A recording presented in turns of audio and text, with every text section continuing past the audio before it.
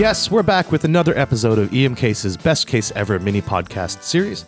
I'm your host, Dr. Rajiv Thavanathan. We're here with a very special guest, and I always say they're special guests, but this one is definitely a very special guest. His name is Dr. Shahbaz Syed. He is a staff physician at the Ottawa Hospital with a fellowship in digital scholarship and special interests in rational resource utilization. He also manages the EM Ottawa blog, and you might know him as an editor and contributor at Canadian, which is a great site with resources for learners at all levels that includes not just residents, but medical students and staff physicians too. There's tons of great phone med and editorial content on there. Shahbaz, thanks for being with us today. Oh, my pleasure. Thanks for having me here in your kitchen, and that was quite the introduction. Yeah, it's weird hearing all the great things that you do listed in one sentence. Exactly. Yeah, for me, it's like he likes sandwiches, and I think he listens to music. That's about it. Fair enough. So Shahbaz is here today to tell us about his best case ever. Shahbaz, why don't you take it away? An 86-year-old female is brought into the emergency department with chest pain. She states that the chest pain radiates towards her back. She's otherwise healthy, has a history of hypertension for which she takes hydrochlorothiazide, but she's functionally independent, drives her own car, lives alone. She's a great 86-year-old. She's as healthy as an 82-year-old. She looked like a 78-year-old. Okay. She's noted to be hypertensive in the emergency department. So at this point, Rajiv, what are you wondering? Well, she's got a couple of vascular risk factors, so ACS, until otherwise ruled out. But that story you're giving me about hypertension and it's radiating to her back, that sounds like one of the big baddies that we don't want to miss. Mm-hmm. So what would you do next, assuming her ECG is normal, let's say? So non-specific ECG and we still need to rule out dissection? That person's probably going to get a CAT scan, I think, in my department. Okay. So CT scan's done. Again, looking for dissection, just like you thought. The radiology resident calls you over and says she's got a type B aortic dissection. Okay, wow. So that's a great pickup. Yeah. So what are you going to do now? So type B dissection can probably be medically managed, but you definitely want to get, the heart rate down, blood pressure down, sort of minimize those shear forces in the aorta, consult vascular, get her admitted probably to ICU. Yeah. So that's exactly what happened for this patient. And then you high-five yourself, right? Another life saved. Great diagnosis made. Yeah, I feel like there's like a twist coming somewhere here. I feel like I'm hanging out with M. Night Shyamalan.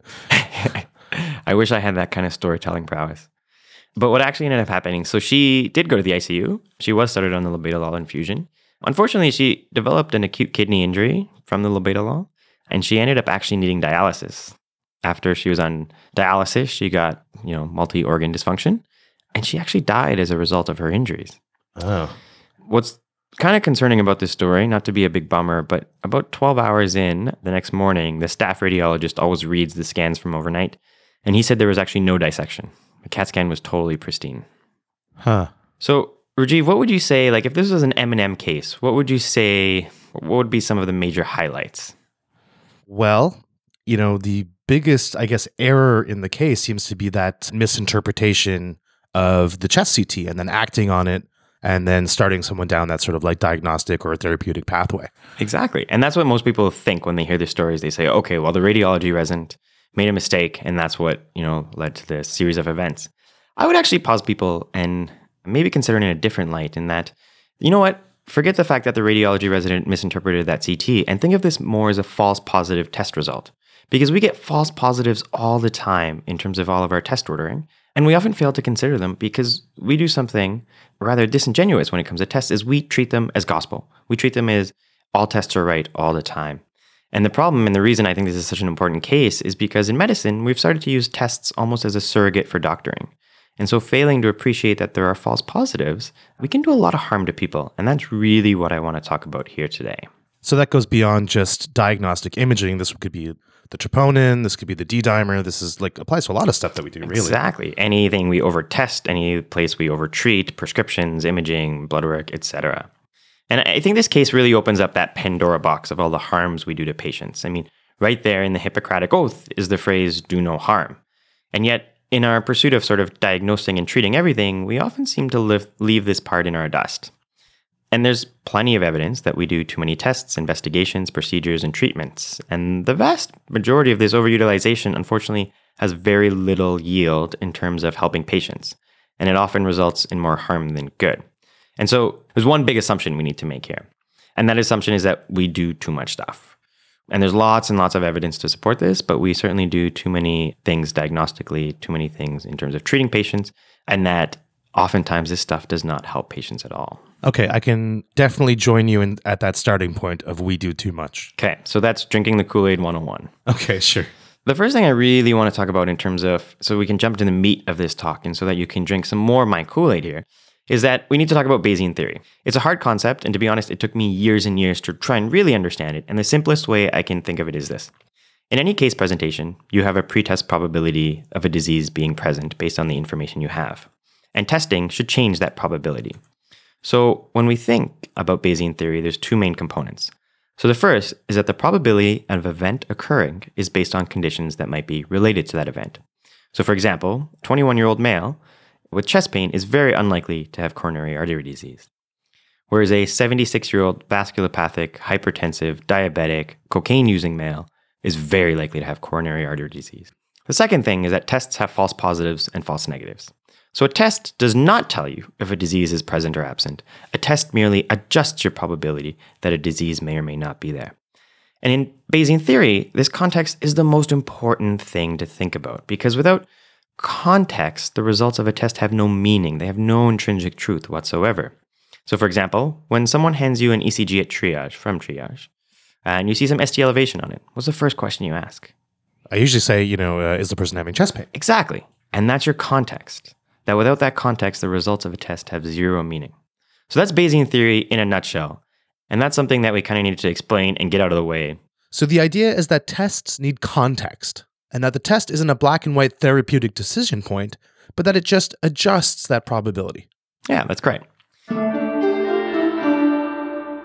Now, the reason this is all super important is because we do a lot of harm to patients. Sometimes these harms are very visible in front of us. Somebody passes away as a result of something we do. And sometimes these are subtle and invisible to physicians, but certainly still causing harm to patients. So I want to touch on some of these. So the first one is we think, or at least we like to think, that we're well knowledgeable about the radiation risks to patients when we undergo CAT scan imaging. Right, because, when we have the young 20-year-old woman, we're not going to send her off for a CTP the same way we would send off like a 7-year-old man. Exactly. So let me pose this to you. You know where Chernobyl is, right? Yeah, it's Russia, right? Or it's one of the Baltic states or something, right? Yeah, in Russia. So there's a big nuclear disaster there. Let's say there's a famous picture of a Ferris wheel. Would you be willing to spend an hour by the Ferris wheel? We'll give you a bottle of vodka to pass the time, but you have to hang out there for an hour. At like ground zero of Chernobyl? Yeah. No. Yeah. No, I wouldn't do it. No, nobody would. I mean, this is like based on 2010 data, so it's not as bad anymore, but you get about 6 millisieverts an hour being around there. Okay. A CT scan of the chest, plain CT, is 7 millisieverts. CTPE is about 15 millisieverts. So we're not willing to spend any time at Chernobyl, and I mean, I wouldn't want to either, Right. But we have no problems doing CAT scans on patients. But it's so tough not to. I mean, I totally agree with you, but it's tough. Why do you think it is that we, as physicians, struggle with or underestimate the risks of radiation exposure? It's a good question, and I think there's ultimately two reasons. The first is it doesn't affect us. So me missing a diagnosis affects me right now. Me giving someone potentially cancer 30 years from now has zero impact on me. The second is because I have no idea how to interpret this data. So I could say, yes, you have a 1 in 300 chance of getting cancer maybe 30 years from now, depending on what you're exposed to. It's impossible to interpret that data. I think the important point to bring up here is that radiation risk is real. We need to be cognizant of it, and that we need to explain it to our patients. I think that's totally fair. And if our listeners want a different resource to check out so you can be a little bit more savvy about canceling your patients, check out xrayrisk.com. You can basically plug in whatever imaging you would do to your patient, and it can give you in millisieverts how much it is, or in a expected increase in cancer over their lifetime, which might be like a more practical number to tell your patients. So another one I want to talk about is false positives and negatives. So this is an area that we could do a lot of harm to patients, and we're going to use the CT dissection as that example. So instead of thinking, there was a medical error there, we could think that, well, it was a false positive test result that led to harm. Because we know that about a third of all tests done to patients contribute nothing in terms of aiding in sort of their diagnostic workup. And we also know that if you took a healthy individual and did 10 tests, so a CBC, for example, about a 40% chance that one of those tests is going to be positive. And so the false positives are dangerous because you can lead down this sort of diagnostic cascade, just like Our Lady with the aortic dissection. And you can do a lot of harm to people. And I think it's just, we don't think about it, we don't appreciate it. And the more testing we do, the more likely we are to have more false positives. And so the best way to minimize the harm that someone gets as a result of false positives is to just not do those tests. Right. So maybe more judicious use of the test to begin with. Exactly. Another one that goes kind of hand in hand with this is the erroneous diagnosis or the incidental finding, incidentaloma. We find erroneous things all the time. And sometimes physicians and patients say, well, maybe we're just better off to find something. But the literature doesn't support that at all. So a meta-analysis showed about 30% of all CAT scans have an incidental finding of some kind. Now, some people would say, great, we found something, we can fix it. But only about 1% of patients derived a benefit from finding whatever that incidental finding was. 5% of patients underwent harm, and 0.5 underwent significant harm in terms of morbidity or mortality. Right. Especially, if we're seeing, a couple of thousand people a year, that rate that you're talking about, that 0.3 to 0.5%, like that starts to add up over like the course of someone's career, for example. Exactly. But one of the big harms that we do to the department is we often are one of the culprits in overcrowding. And so we often try to downgrade people off monitors and they end up in the observation area. Monitors are our most precious resource. Now, if you're doing unnecessary testing on patients in acute areas, or even in patients in sort of subacute areas, you're going to fill those areas up, patients are going to be there for longer, and you're going to end up just downgrading people to various parts of the department. And your department essentially just fills up slowly. And I think we all know that a full department is not always a good department. In fact, it can be a dangerous, bad department. Okay, what else do you got? Another one, and we're going to only do a one-liner on this one, is cost, because physicians do not care about cost. But in the US, they waste about $750 billion annually. In Canada, it's somewhere around $32 to $86 billion. $40 billion a year. In Canada, yeah. In wasteful testing. Yeah. That is too much money. That is too much money. And I know physicians don't tend to care that much about cost, but in our current geopolitical climate, I think we have to at least be aware of it. Yeah, no, for sure, man. And when I hear a number like $40 billion, I'm definitely paying attention. The last thing I want to talk about in terms of harms that we do to people. So, Rajiv, you're a resident here at the Ottawa Hospital and the University of Ottawa. You're a senior resident. You're a very good senior resident. So you know Well, things. Thank you for saying that. We're going to make sure we send this to your program director.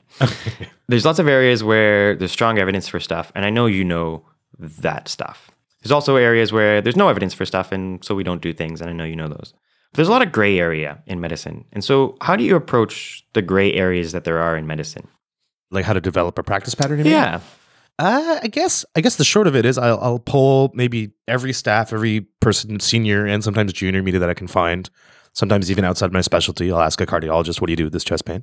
And then I'll just kind of average it and figure out how it sort of fits on my spectrum of practice.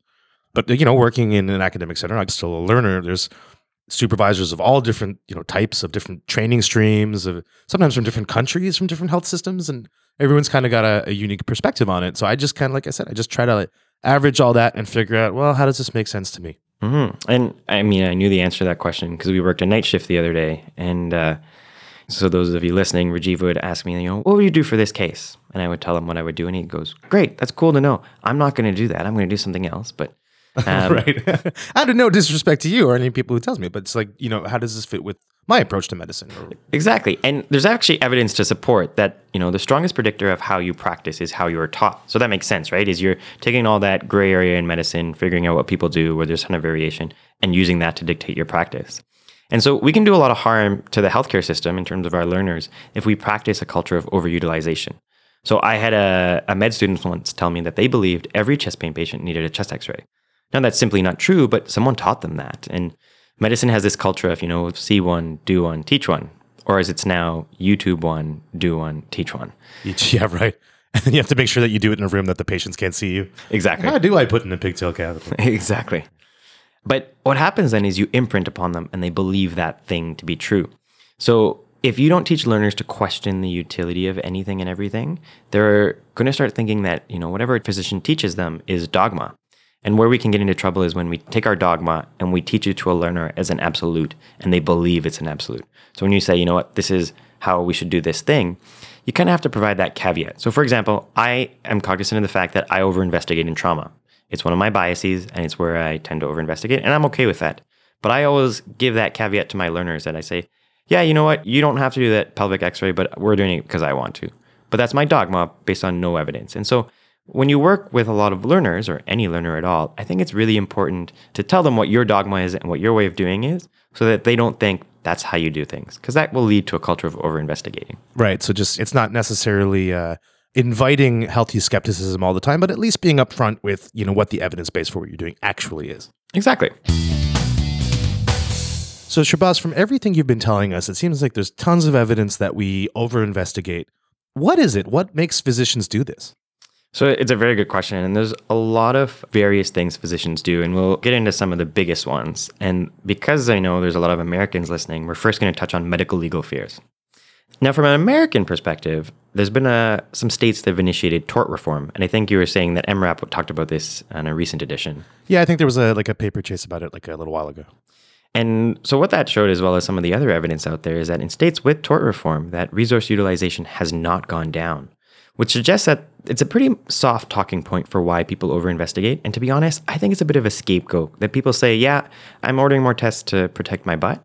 But I actually think there's more complicated sort of psychological reasons for why we over-investigate. So what are some of those? If it's not, I'm worried about getting sued, why do you think we do this? So I think the biggest one is diagnostic uncertainty. So a low tolerance to diagnostic uncertainty is a significant factor for over-investigating. And intuitively, I think we can rationalize where this comes from. In medicine, we're trained to seek out and diagnose disease. So it's inherent within us to come up with a diagnosis. And when uncertainty exists, it makes us uncomfortable. To attempt to achieve diagnostic certainty, it seems MDs have gone to increased testing, despite the fact that there's no evidence to show that increased testing leads to better outcomes for patients. And sometimes disease does just need to evolve and declare itself. The caveat to this is you need to get rid of hostile bounce back culture in order for this to be acceptable. You can't when patients come back to the emergency department, it should be, good, you came back, you did what you were supposed to, not, Dr. So-and-so missed this. Well, one of my mentors, who's a rural family doc in the town of Port aux Basques, Newfoundland, so shout out to Dr. Dave Thomas if he's listening. But he always said that it's like, looking at something on the vine and trying to identify what kind of vegetable it is. The consultants and people on the third visit can look at saying, clearly this is a pumpkin. It's huge and orange and has ridges. But you always forget that, initially when it showed up, was just like a little small green nubbin. You had no idea if that was a pumpkin or a green pepper or what it was going to be. And sometimes I will actually use this analogy when I talk to patients. Things just require a little bit of time to evolve. That is a perfect example from Newfoundland. Yeah. Although I don't think they actually grow pumpkins on the west coast of Newfoundland. So I don't think that's as perfect an analogy as you might want it to be. Something that kind of goes hand in hand with diagnostic uncertainty is risk tolerance. So there's been a series of studies done where they did validated personality tests on physicians. And these were done to determine what their risk aversity was.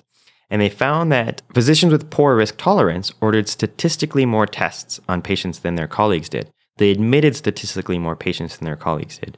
And yet, despite this, they had no difference in outcomes with no increased diagnoses made. The next thing that also goes hand in hand with risk tolerance is the fear of missing a diagnosis. So this one kind of fits with diagnostic uncertainty and risk tolerance. But what this study did is they had physicians qualify why they were doing a CTPE. And not surprisingly, having a high pretest probability for a PE was correlated with finding a PE. But they found when the physician qualified that they were afraid of missing a PE was actually negatively associated with finding a PE. I think these are the big three reasons why we over-investigate: diagnostic uncertainty, risk tolerance, and the fear of missing a diagnosis. And it brings me to the if there's one big take-home that I wanted everyone to learn from today, or if there's one thing that I want everyone to incorporate into their practice, it's before you do anything, whether it's a test or a procedure or a treatment, think, am I doing this for the benefit of my patient? Or am I doing it to make myself feel better? Because if you're doing it to make yourself feel better, it's probably something that you shouldn't be doing, or at the very least should be talking to your patient about.